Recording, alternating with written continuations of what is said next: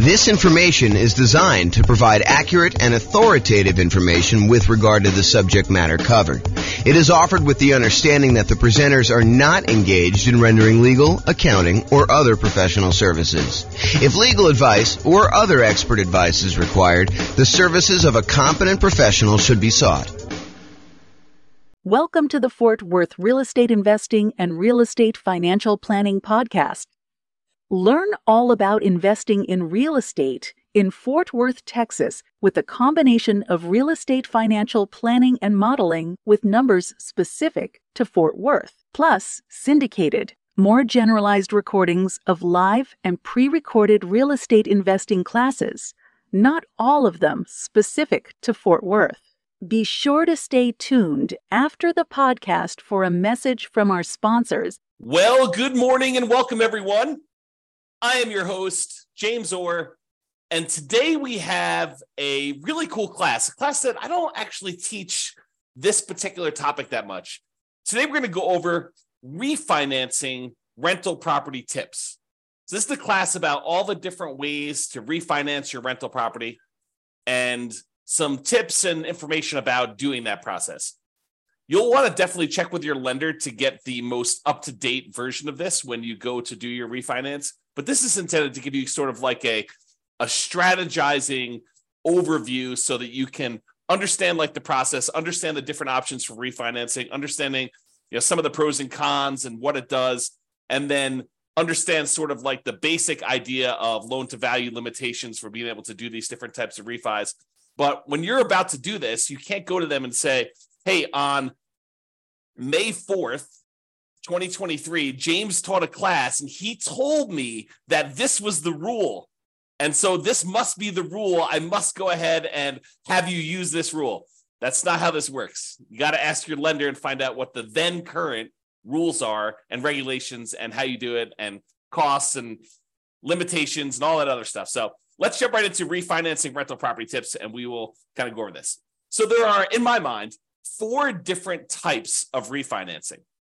And the ones that you probably are most familiar with is the concept of a cash out refinance where you're pulling money out of the deal, or a rate and term refinance where you are refinancing the loan because interest rates have dropped, but you're not trying to pull any money out, maybe just the tiniest bit, but you're not trying to pull any money out and you're trying to either extend the term of the loan.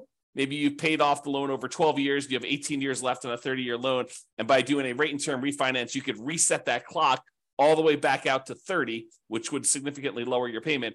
And in a lot of cases, you do that because the interest rates have gone down and you want to get a lower payment for those 2 reasons. Number 1, the interest rate has dropped, and so your payment's going to be lower. And number 2, you've extended the term out again on a now lower balance, and so that lowers the payment too.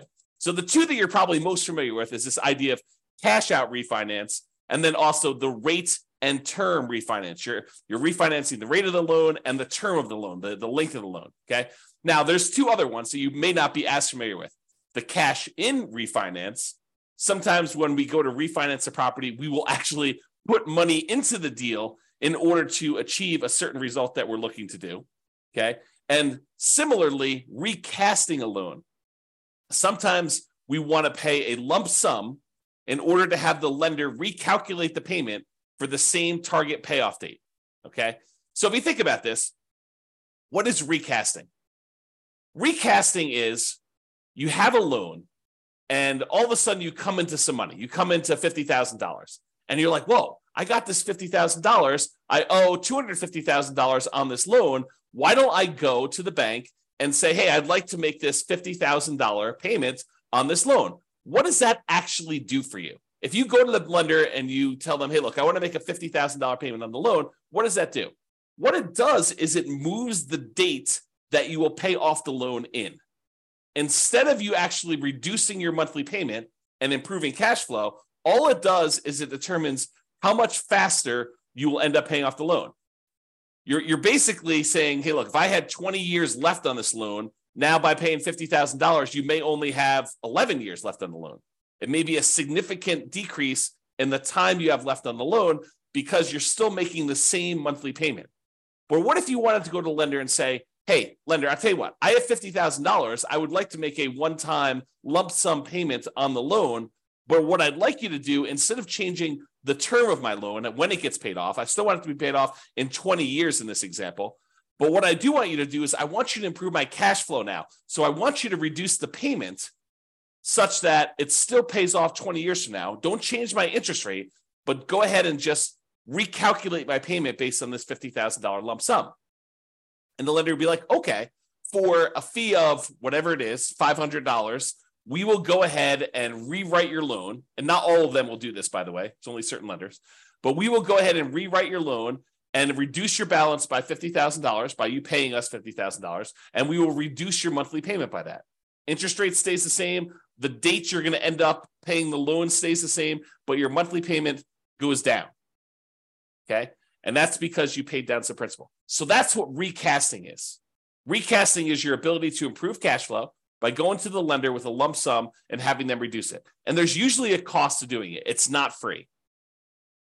So if you go and you do that, realize that you're going to pay a fee to do it. So it has to be a big enough additional payment for you to actually get it reduced. Okay. Now, the other options, the cash out refinance, what you're doing with that is you're saying, look, lender, I want to go ahead and do a brand new loan with you. I want to borrow up to a certain loan to value. We'll go over those here in a second. And I want to borrow my own equity. I want to pull cash out and I will pay you interest for having access to my own equity. It does change the interest rate. So if you had a really great interest rate, doing a cash out refinance could hurt you. It could end up being more negative cash flow or a higher monthly payment by changing the interest rate from the low one you used to have to now doing a cash out refinance, and it raises the interest rate. And there's usually a small premium on the interest rate for doing cash out refinance. There's a small penalty, small risk premium that the lender wants to charge you in order to do a cash out refinance. The alternative to doing a cash out refinance, when you have a really good underlying loan on the property, you have a really good loan on the property at this low interest rate that you got, 2 or 3 or 4 or 5 years ago, is you can go and get a home equity line of credit on an investment property, and you could pull cash out, leave the existing loan in place, and have that second mortgage, the home equity line of credit, in second position in order to have, a way to access the equity in the property. And you'll have a higher interest rate on that second mortgage, and it'll probably be variable in a lot of cases. And so you'll be able to do that, but you won't get rid of that really nice first mortgage you have on the property with a low interest rate. Okay. Now, that's the cash out refinance. What about a cash in refinance? Well, let's say you bought a nomad property and you had 5% down, and you bought that property, and you were living in the property for a while, and you decided, hey, this is a good deal, but I want to move out of the property, and you move into something else. Now you've the property value has gone up a little bit, you paid down the loan a little bit, and let's say you owe, I don't know, like you owe 82% of the value of the property now. You started off with 5% down, and now it's increased so that you have 18% equity, 82% loan to value. Well, let's say you wanted to do a refinance because the interest rates have changed, and you'd like to be able to change the interest rate on your loan. They've improved enough where you want to go and do this, but you're not quite at 20% PMI. You're not quite at 20% loan to value, and if you're less than 20% loan to value, you may have private mortgage insurance on your property. And so you may choose to voluntarily put more money into the deal, put cash in when you refinance in order to get a more appropriate loan to value, a slightly better interest rate, and maybe even eliminate PMI. Another example is, let's say you have 23% equity in the property.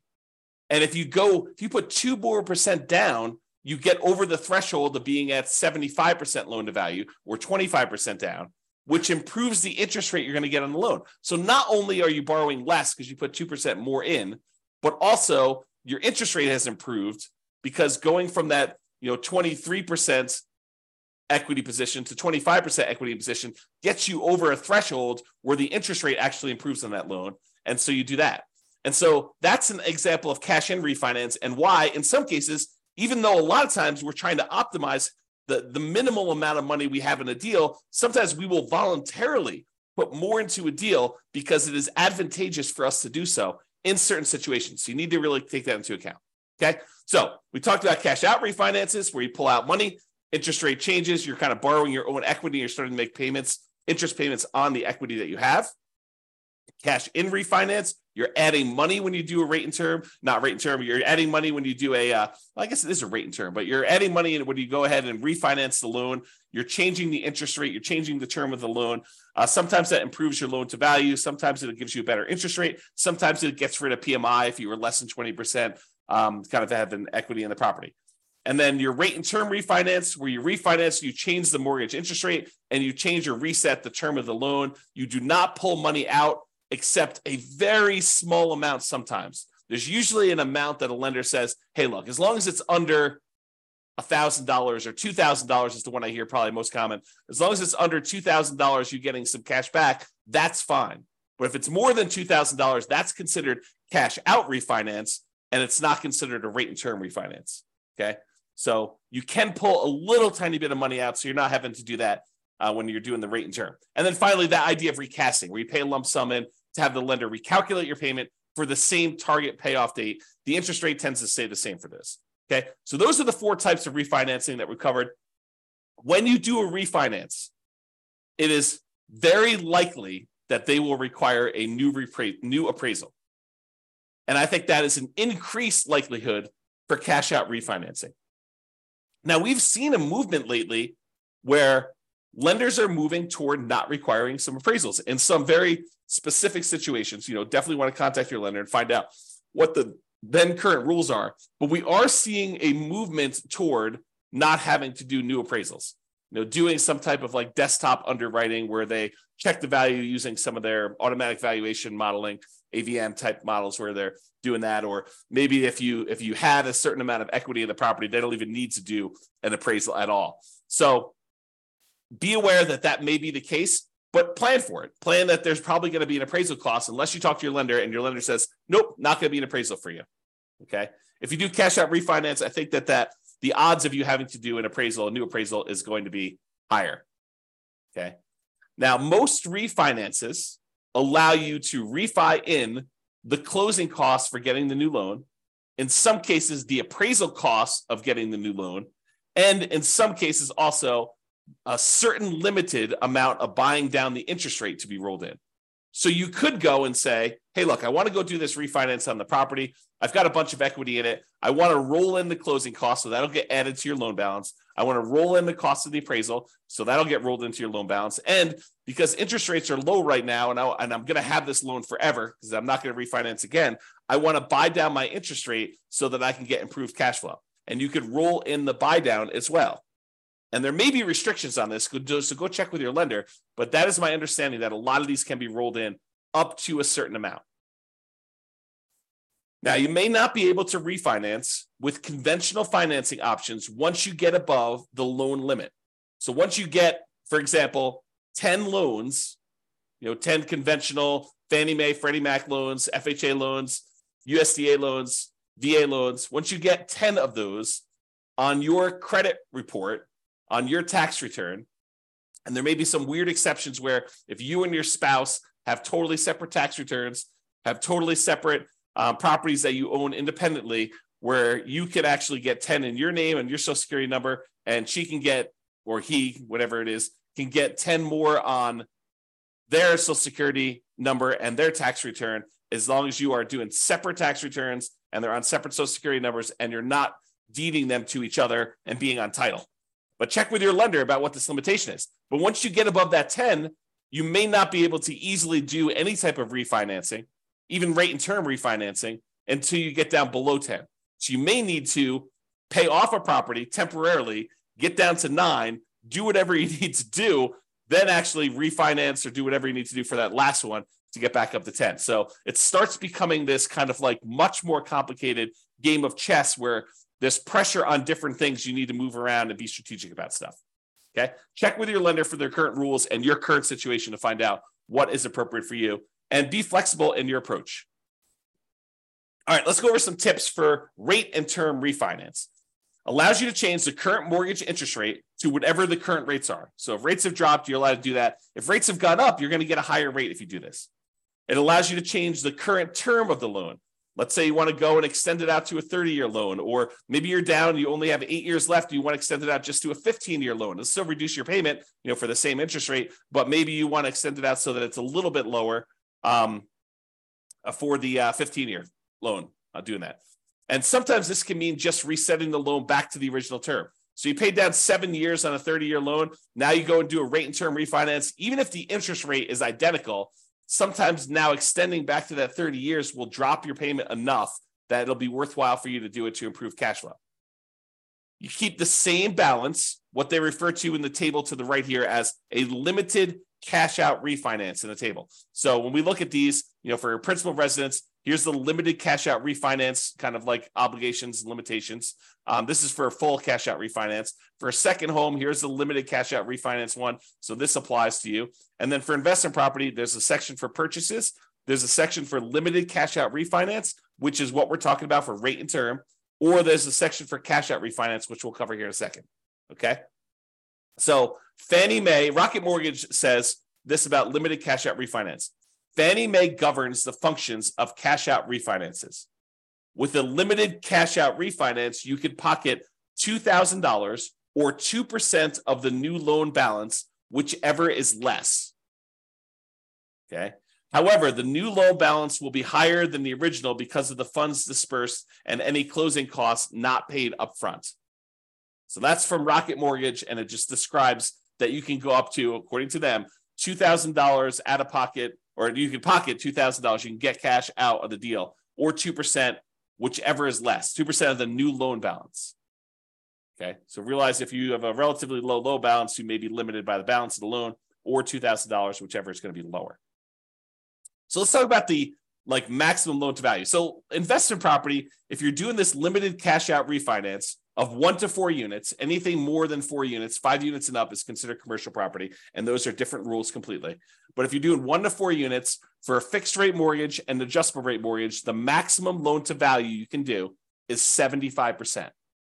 Okay. So you can go up to 75% loan to value. You'd leave 25% in the deal when you do this rate and term refinance, this limited cash out. Now, if you're living in the property, you could do a limited cash out refinance on 1 unit. You can go to 97% with a fixed rate mortgage or 95% with an adjustable rate mortgage. If you're in a duplex, you can go to 85% for a fixed rate mortgage and adjustable rate mortgage. And if you're in a triplex or a fourplex, it's 75% loan to value, sort of like what an investment property would be. Okay. And that's for the limited cash out refinance. Also happens to be for the purchase for those. If you have a second home, if you're doing a rate and term refi and you have 1 unit, which you can't do multiple units with those, then the maximum amount you can go with those is 90% loan to value for both fixed rate mortgages and adjustable rate mortgages. So you have to leave 10% in the deal on your second homes. Okay. All right. So that's the numbers for the rate and term refi. This often improves cash flow in falling interest rate environments, especially. So when you have 2 things working for you, you paid down the loan a little bit, and so you have less that you owe, and you have less left in terms of duration left on your loan. And when interest rates are coming down, it improves cash flow in 2 ways. Number one is you're usually extending your term out again, and so you're borrowing a smaller amount over a longer term. And if interest rates have come down from your previous kind of mortgage interest rate, then you've also improved cash flow from an improved lower interest rate. Sometimes the interest rate doesn't need to go down, but you paid down the loan low enough and you've been paying it off long enough that you can extend the term out again. And even with a slightly higher interest rate, your cash flow can still improve. Less, but can still improve. This can also be a way to change your loan type to remove PMI or mortgage insurance premium. So with FHA loans, the private mortgage insurance with most of them, there's some exceptions, but most of them when you're putting 3.5%, I'll say all of them when you're putting 3.5% down, they have PMI forever. The PMI, the mortgage insurance premium you pay on that loan never goes away. And so if you want to get rid of PMI on an FHA loan, like you bought a duplex, triplex, or fourplex as an owner occupant, you moved into the property, you lived there for a year, and then you decide to buy something else. And now you've waited long enough and you've got some equity built up in the property. Well, now you can go ahead and refinance out this cash out. You can do a limited cash out refinance, 1 to 4 units, once you have 75% loan to value, and you can get rid of the PMI from the FHA loan. The tricky part is, depending on when you got your FHA loan, your interest rate may be really, really low, even when you take into account the private mortgage insurance premium you're paying on it. Such that if you go to refinance it, if you bought a property 3 years ago when interest rates were really, really, really low, and now the interest rates are much higher, even though you're at that 75% loan to value, and even though interest rates have gone up, it still may be better for you to keep the old PMI loan with the old FHA loan with PMI. So you got to run the math and see if this does improve it for you and how much it improves. Okay? But this would be the way, doing like a rate and term refinance and going into a non-FHA loan, or maybe you go back into an FHA loan. If you get over 20% down, you don't necessarily have to have PMI anymore. Okay? So go do the math, figure it out, but this is how you get rid of that PMI on FHA loans to get it out of it, is do the rate and term refi. Now let's talk about some tips for cash out refinance. So the new loan amount equals the previous loan balance plus any cash you receive at closing. So you're increasing how much you owe on the property by whatever you decide to take out. So that means that you're borrowing more, which typically means your payment's going up, unless the interest rate has come down so much and you've extended the term so much that the payment is lower. Now, borrowed money that you pull out of a loan is not typically taxable, but talk to your CPA if you plan to use the money for additional investing, because there are rules about where that gets applied. My very layman's, non-professional, non-tax advisor understanding of this is that the money you use to buy another investment property is offset by that property, not the one that you pulled the money out of.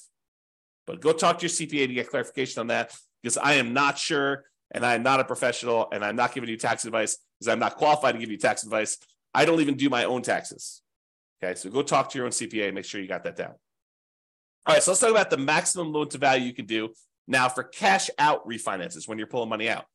So if you were going to try to pull cash out of a property that you're living in, with 1 unit, you can go up to 80% loan to value for fixed rate mortgages and adjustable rate mortgages. So if you're living in a single family home, a condo or a townhome, and you've got 1 unit, you can actually go up to 80% loan to value. If you're in a duplex, triplex, or fourplex, 2 to 4 units, remember 5 units and above is commercial, it's a totally different deal. You can go up to 75% loan to value. So a little bit more conservative. They will only allow you to go up to 75% loan to value. You have to keep 25% equity in the deal if you're going to do a cash out refinance. And those numbers are different than when you do the rate and term. Okay. Second homes, when you're doing a cash out refinance, it's still 75% loan to value.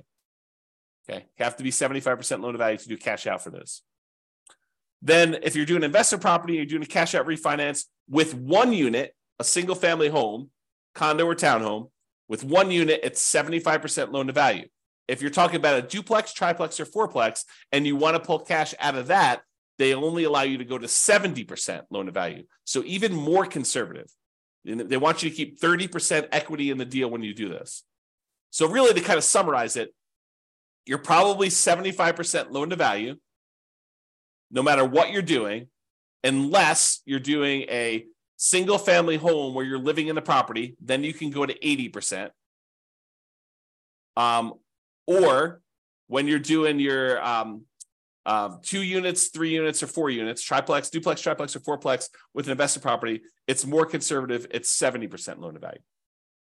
Okay. Now, this type of idea, this idea of doing, cash out refinance, although you can do sort of rate and term if you borrow the money in order to buy the property and the repairs when you do your burst strategy. But most often when you're trying to do the burst strategy, a lot of times you're doing this cash out refinance model where you're pulling money out of the deal. And the ideal is to pull all of your money out of the deal and and so you have the money and you could use it to do other deals in the future. But the idea is to try to get all of your money out. And there is usually a delay. Most lenders now are requiring seasoning of the property for up to 12 months in order to do this. Now, there may be a kind of like, a custom lender, a lender that has a very specific program. Well, they will allow you to do a rate and term refinance or cash out refinance with less than 12 months.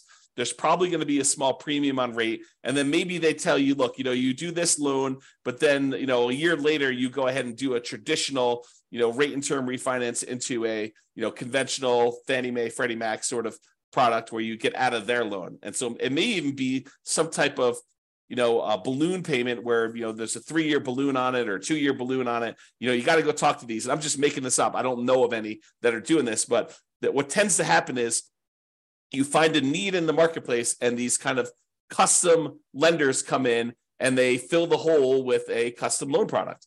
And they kind of cater to a certain need that they're seeing in the marketplace. And they a lot of times charge a small premium for that. And they get their premium. Being able to cater to those guys. So if you want to do this with more traditional Fannie Mae, Freddie Mac, definitely talk to your normal mortgage broker and find out what the rules are. If you want to try to find one of these more alternative ones, you're more likely to find those guys advertising to like a real estate investor club or group. Okay. All right. So those are the tips for cash out refinance. Owner occupant refi. So if you're living in a property and you go, let's say you've been living in a property for 14 months. You've been doing the nomad strategy and you're about to move out and you're like, rates have come down or equity has grown so much that I think I can get rid of PMI.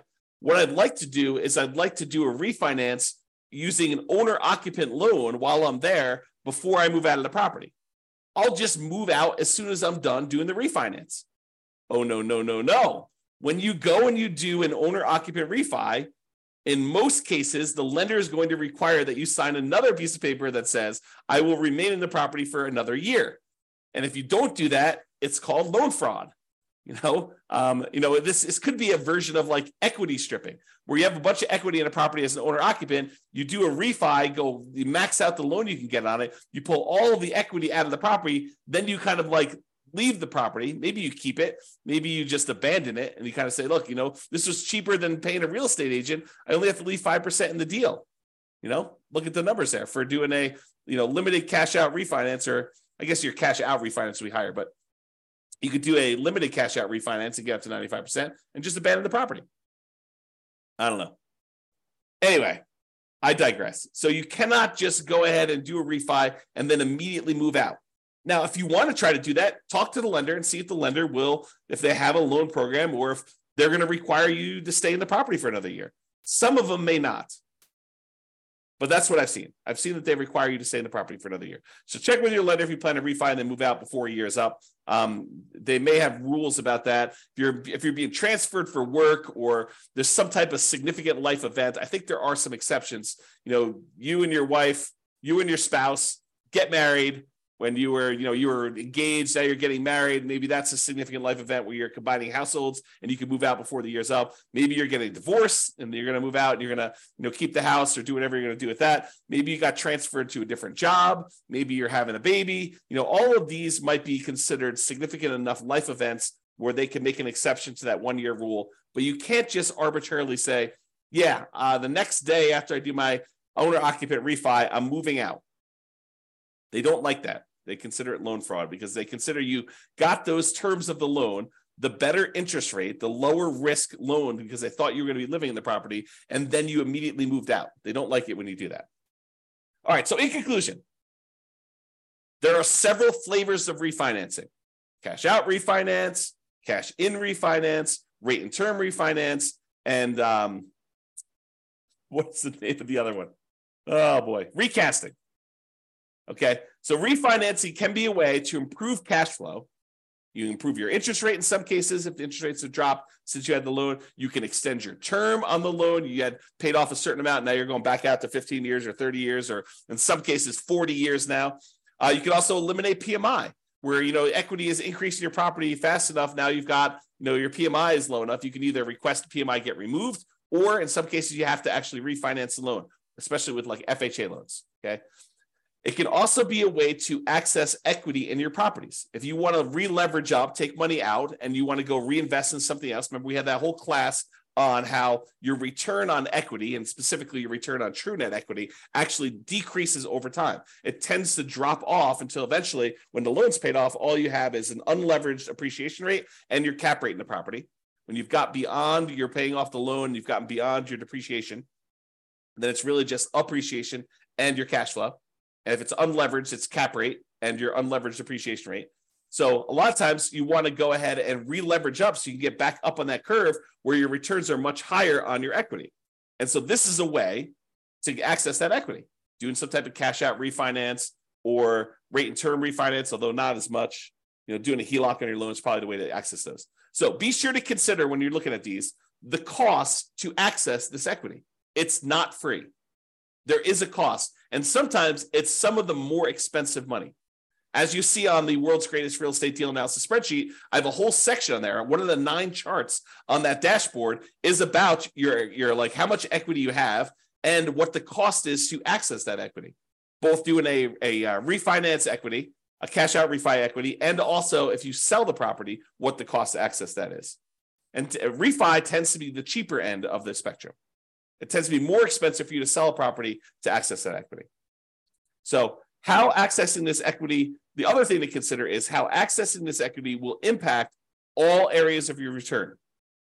A lot of people get confused. They think, I'm just going to pull money out of this deal and then my property will still cash flow. Maybe not.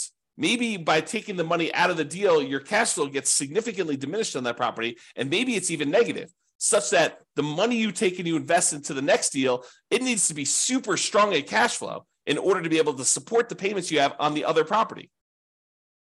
So you want to really look at this. You want to look at those kind of like return quadrants we have, and you want to look at the return quadrants and how it changes the property you still have, the one you're doing the refi on, and also the property you're acquiring with that money, and make sure that they support each other.